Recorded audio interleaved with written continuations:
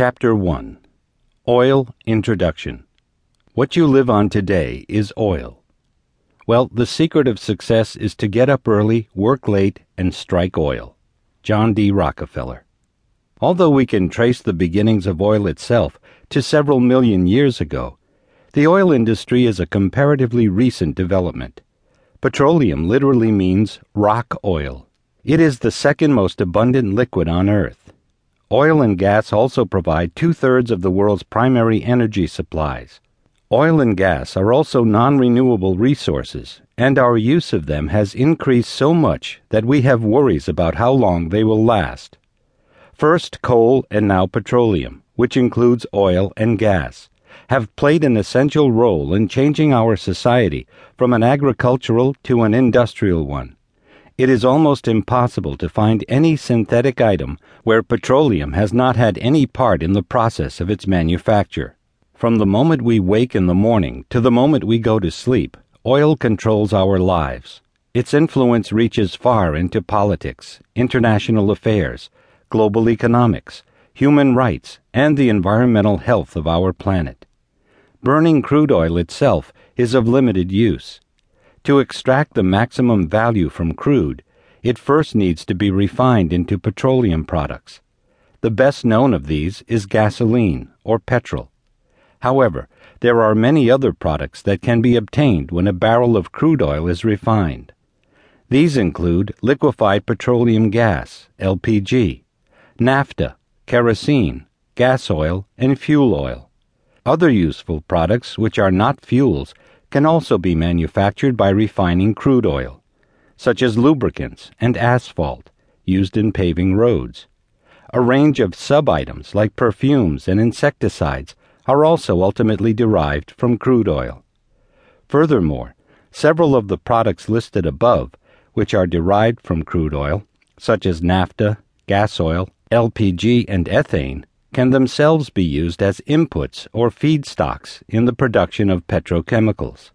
There are more than 4,000 different petrochemical products, but those which are considered as basic products include ethylene, propylene, butadiene, benzene, ammonia, and methanol. The main groups of petrochemical end products are plastics, synthetic fibers, synthetic rubbers, detergents, and chemical fertilizers. Considering the vast number of products that are derived from it, crude oil is a very versatile substance. Life as we know it today would be extremely difficult without crude oil and its byproducts. The most obvious way that oil dominates us, of course, is transportation. Oil powers 90% of the world's transportation needs. Biggest consumer of oil is the United States of America. It has more automobiles than any other country. In fact, it has more cars and trucks than it has people. Besides, oil provides heat in the winter for millions of homes.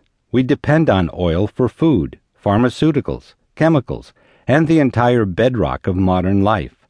Without oil, there would be no plastics, nor many of the chemical-based medicines we take for granted. Perhaps most important, we would go hungry without oil. Commercial agriculture would grind to a halt without oil to run farm and food processing machinery or to make fertilizers, herbicides, and pesticides. We know that petroleum is drawn from deep wells and distilled into gasoline, jet fuel, and countless other products that form the lifeblood of industrial civilization and the adrenaline of military might.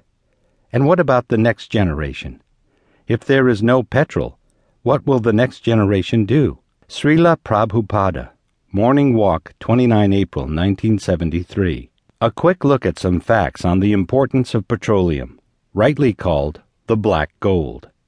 A reduction of as little as 10 to 15% in supply of petroleum can cripple oil-dependent industrial economies. In the 1970s, a reduction of just 5% caused a price increase of more than 400%. Crude oil is the source of more than 4,000 different petrochemical products. Most farming equipment are either built in oil-powered plants or use diesel as fuel. Nearly all pesticides and many fertilizers are made from oil.